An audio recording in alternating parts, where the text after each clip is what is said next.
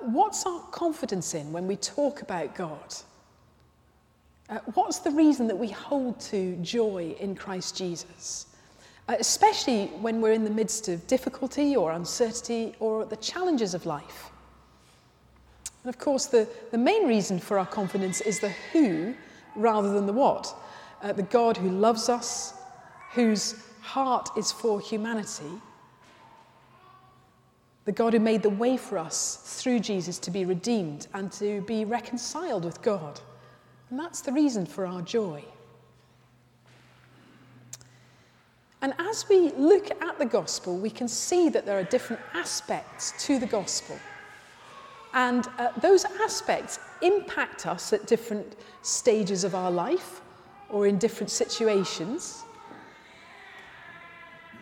And as we share our story with people around us, then the gospel itself impacts people's situations in different ways as well. So one of the purposes of this series is to engage with all of these different aspects so that, yes, we can be renewed and transformed ourselves, but also as we share our lives with those around us, we can listen to their stories and think, okay, which aspect of the good news that I know to be true from the Bible and true in my own life, which aspect is the part to bring to the person that I'm talking to as I listen to their story? Today, the aspect that we're sharing and that I'm unpacking this morning is Christ, the victorious King, and specifically Christ's victory over death itself. Now, as we've come to Remembrance Sunday, there's been a build-up through the week, hasn't there? Well, actually through the month, but particularly through this week, to mark the 100 years of the ending of the war that was described as the war to end all wars. And in the midst of lots of coverage, I came across this news clip, which was broadcast last Sunday evening at 10 o'clock, and I was sitting watching this.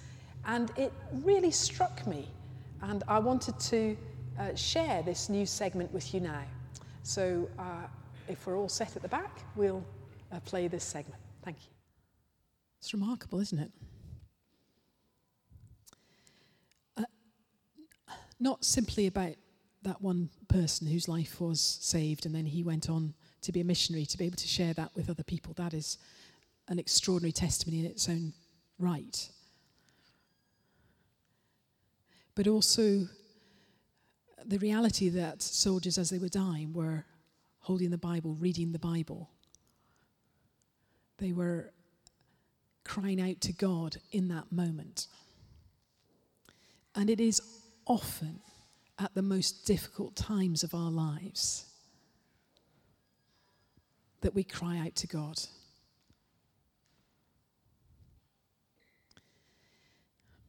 I want to encourage you as you think of the people that you're sharing God's goodness with.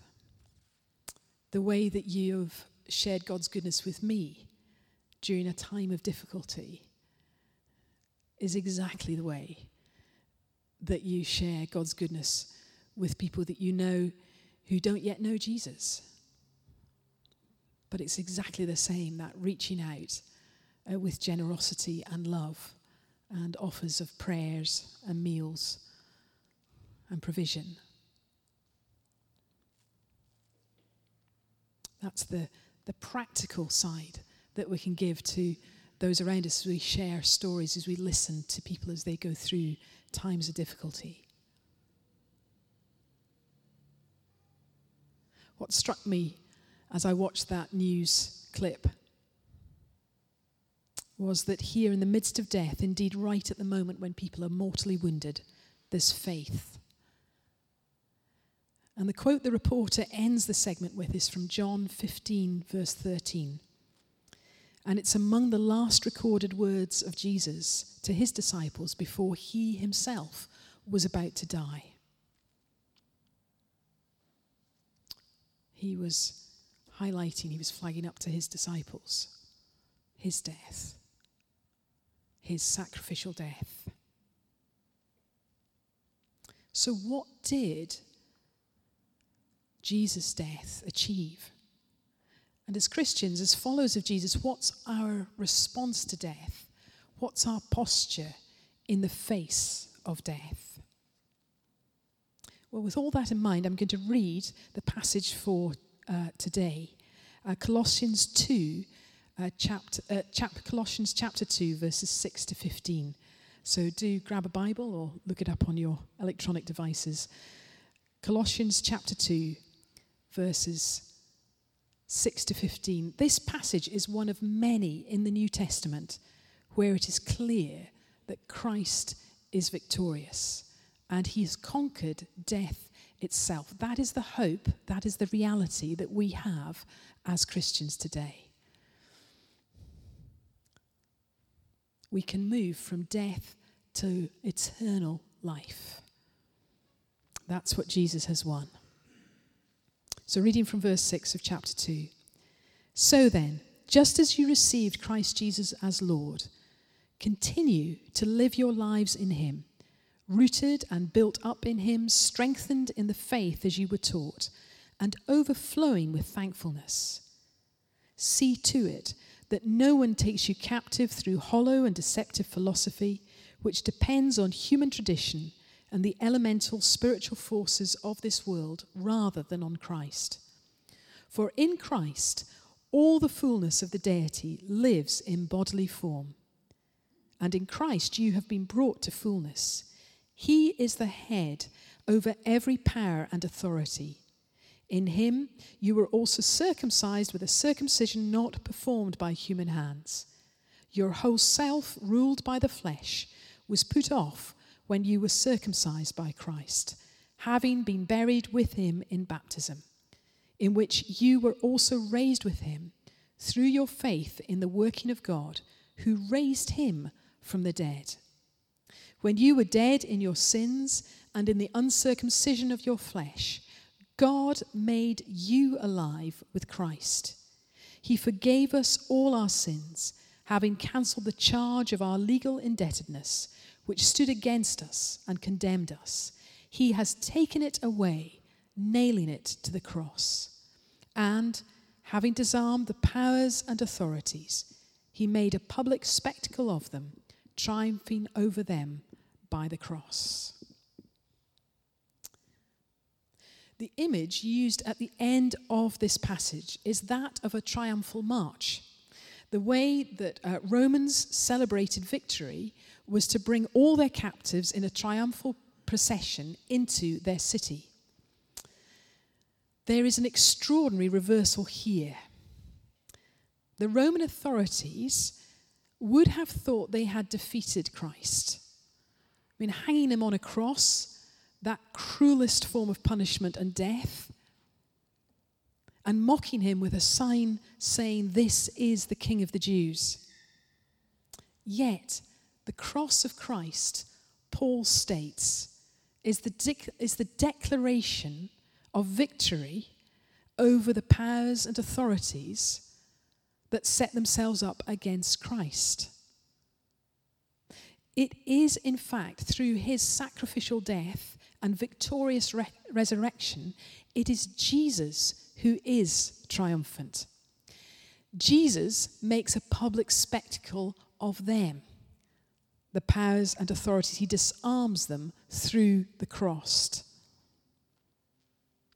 Tom Wright says, Paul never gets tired of relishing this glorious paradox of the cross.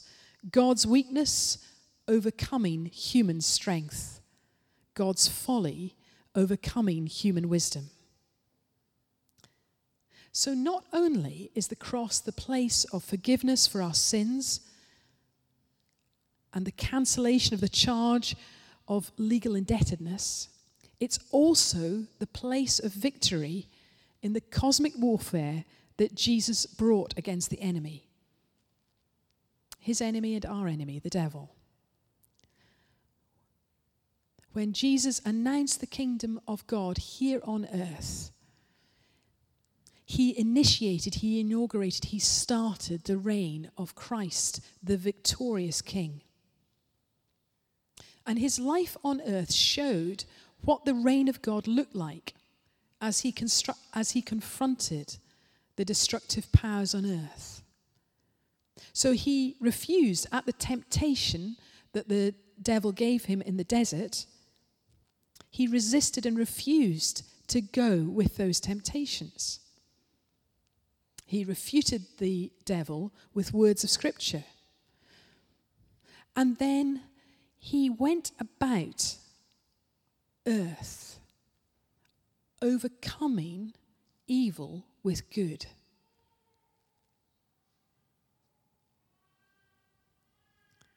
He set the oppressed free. He healed the sick. He cast out demons. He broke religious taboos by consorting with tax collectors, prostitutes, and other sinners. He healed people. And he fed people. And he did those throughout the week, but he also did that on the Sabbath, again, breaking some religious no-nos of the time. He crossed cultural boundaries, consorting with Samaritans and Gentiles. He stood out at that time by treating women with dignity and respect.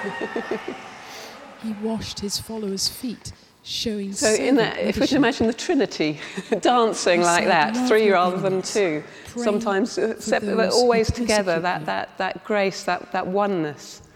It makes us think of joy, really, doesn't it? Seeing a dance like that. But if we can get the icon back up again.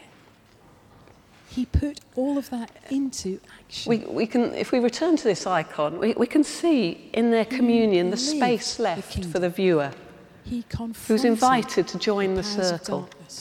This is a community that invites humanity to join in. Through his life. And in our passage today, it's actually quite hard to disentangle the communion of Jesus and the Father from the life of Jesus' followers. And that's why actually I had to use examples from earlier in the Gospel for the interrelationship of Jesus and the Father. May they all be one, asks Jesus. One because we're united with God in Christ. As you are in me and I am in you, may they also be in us. I in them and you in me, that they may become completely one. So in that kind of intermingling, that interpenetration of Father and Son, we too, we can hardly be teased out or extracted from that interlocking unity. And free those who all and this is the reality of our life in Christ, though perhaps we don't muse on it as often as we might. We're filled with the Spirit of God and of Jesus. Christ, we are the body of Christ, who is in the Father as the Father is in him. This aspect, we're invited to join that dance of the Trinity. Is described by Jane Williams. And this means that even though we may at times feel lonely, on the we all do. Of Jesus' in fact, we are never alone. The hour is coming when you will be scattered and you will leave me alone. Yet I'm not alone because the Father is with me. Of the army of liberation. Now, of course, the people of God have been able to say that for thousands of years. You think of Psalm 23, even though I walk through the valley of the shadow of death, I fear no evil, for you are with me. But how much more now true for us, filled with the Holy Spirit and part of the body of Christ. The decisive victory. And what else does that mean for us? It means that the relationship changes us. Sanctify them in the truth, says Jesus. To use the language of Paul, we gradually become in reality what we are theologically.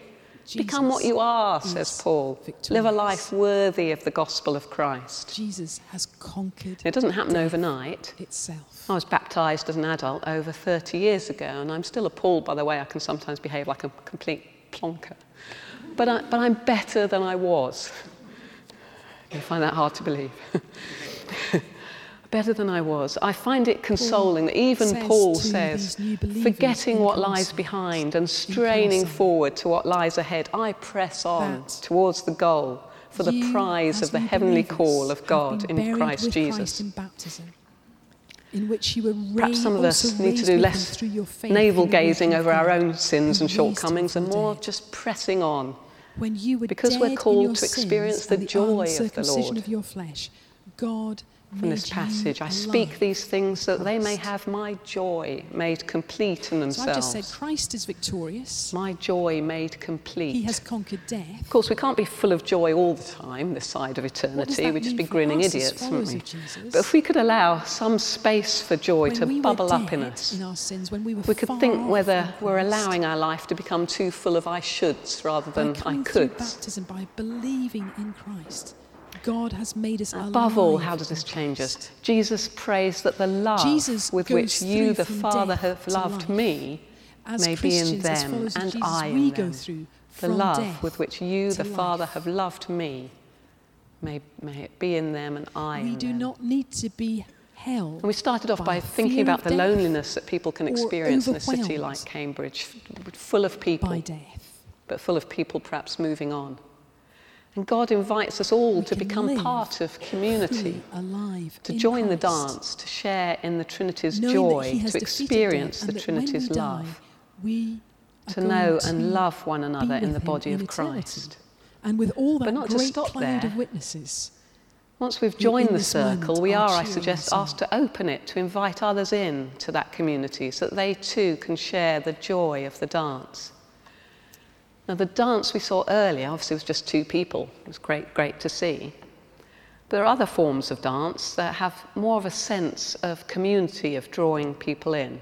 And we're about to see another clip of a flash mob dance. That we share with others. I should warn you, there are just 2 or 3 seconds of a song that perhaps we might not choose to have in church. But I thought it was worth having for the sake of all. Taken captive by so if we can see the next clip, traditions, that would be great. or familiar aspects of your Church was like that. Who wouldn't want to join in? Just as you've received but Christ did you notice there? I mean, obviously the people lined up to join in, but even those who looked to me as though they weren't part of the original mob, they wanted to be part of it.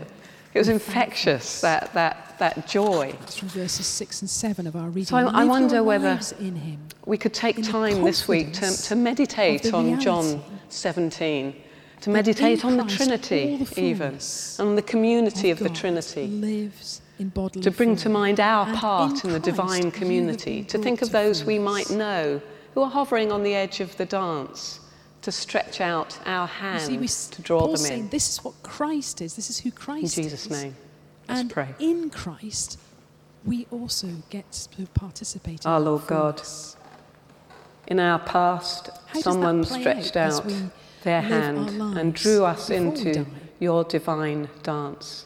Well, you have I pray, Father, that we may be the channel to heal the sick, to draw others in to the joy to confront and the love injustice, of your community. To cross in the name of Father, Son, and Holy Spirit. Amen. As Paul says to the church in Rome, do not be overcome by evil, but overcome evil with good. As we walk as alive in Christ on this earth today, we receive the authority and power to do those things.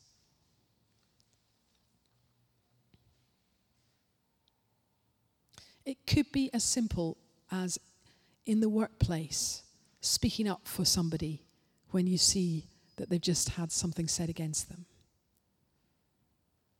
Or it may be that the work that you have is one that is engaged with healing the sick or speaking out against injustice or setting the oppressed free. That may be what is in your hands as you go through each day. As followers of Jesus, you have the power and authority, the authority and the power to see people set free. You're bringing his life. You're part of the battle. And you're on the winning side. You're on the side that has already won, because Jesus has done that once and for all. And we're in this stage of mopping up the last enclaves of the enemy.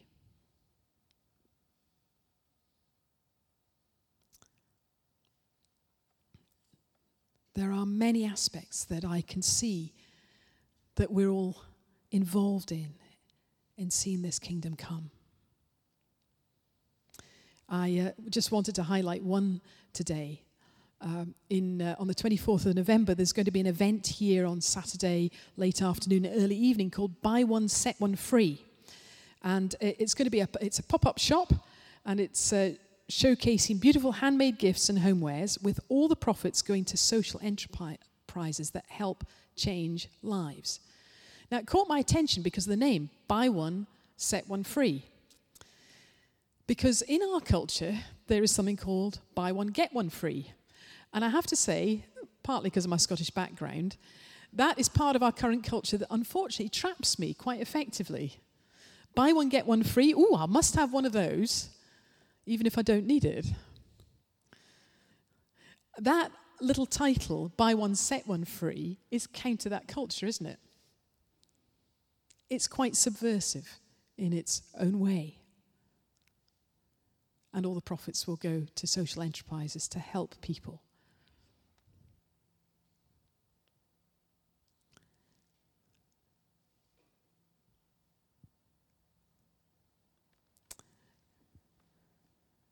What are the ways that you know at the moment you're being countercultural?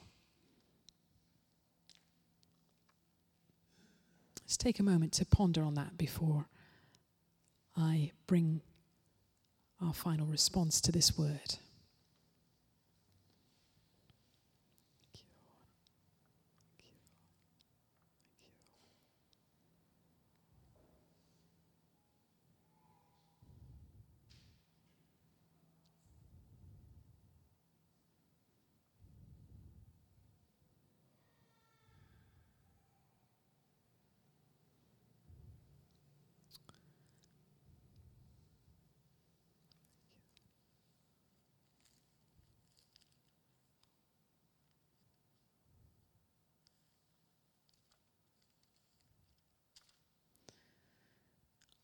So as followers of Jesus, as we seek to overcome evil with good, what one thing can you do in the week coming to do that? For example, speaking up on someone's behalf. Let's take that response into this week. What one action of Jesus that I've highlighted today can we bring into the week ahead of us? As we listen to other people, as we share stories with other people, is there an aspect where we can bring in God's power and authority? As we hold out the hope and the reality that death is not the end.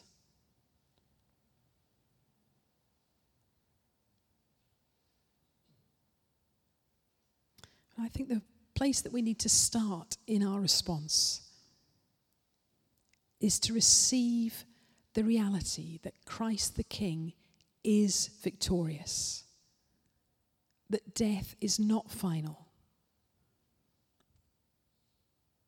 that he has broken the power of death and he sets us free from any fear to do with that. So would you like to stand? I'm going to invite Matt and the band up as we sing our first response song together. But as we do that, I want to pray for us all now, that the Holy Spirit will come and bring that reality of the victory of Christ, that transition from dead to alive, that we were dead in our sins, but we are now alive in Christ.